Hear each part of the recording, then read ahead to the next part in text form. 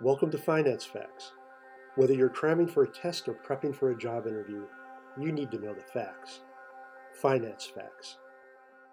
What is a unit trust? Okay, unit trusts are important vehicles and they're great for you to know about. So let's go.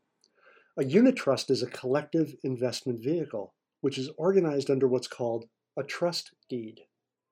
A unit trust pools money contributed by many investors into a single fund, and the fund is then managed by a fund manager.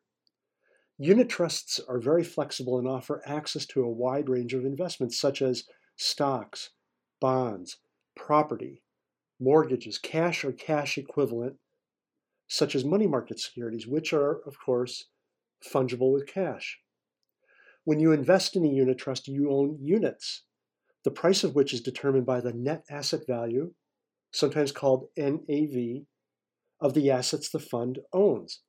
It's important to note the number of units is not fixed, and when more funds are received by managers of the unit trust, more units are created and delivered to the new investors. Because of this, the capital base of a unit trust changes over time, which may cause issues such as tracking error.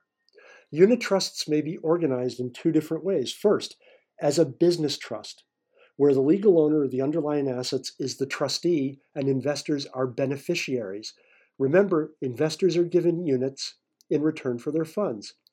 Or second, a unit trust may be organized as an open-ended investment company, which is organized as a company, not a trust. Finally, mutual funds are a form of open-ended, actively managed collective investment vehicle.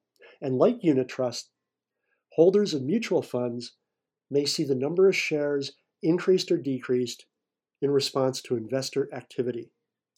Thanks for listening to Finance Facts. My name is Dave Coker.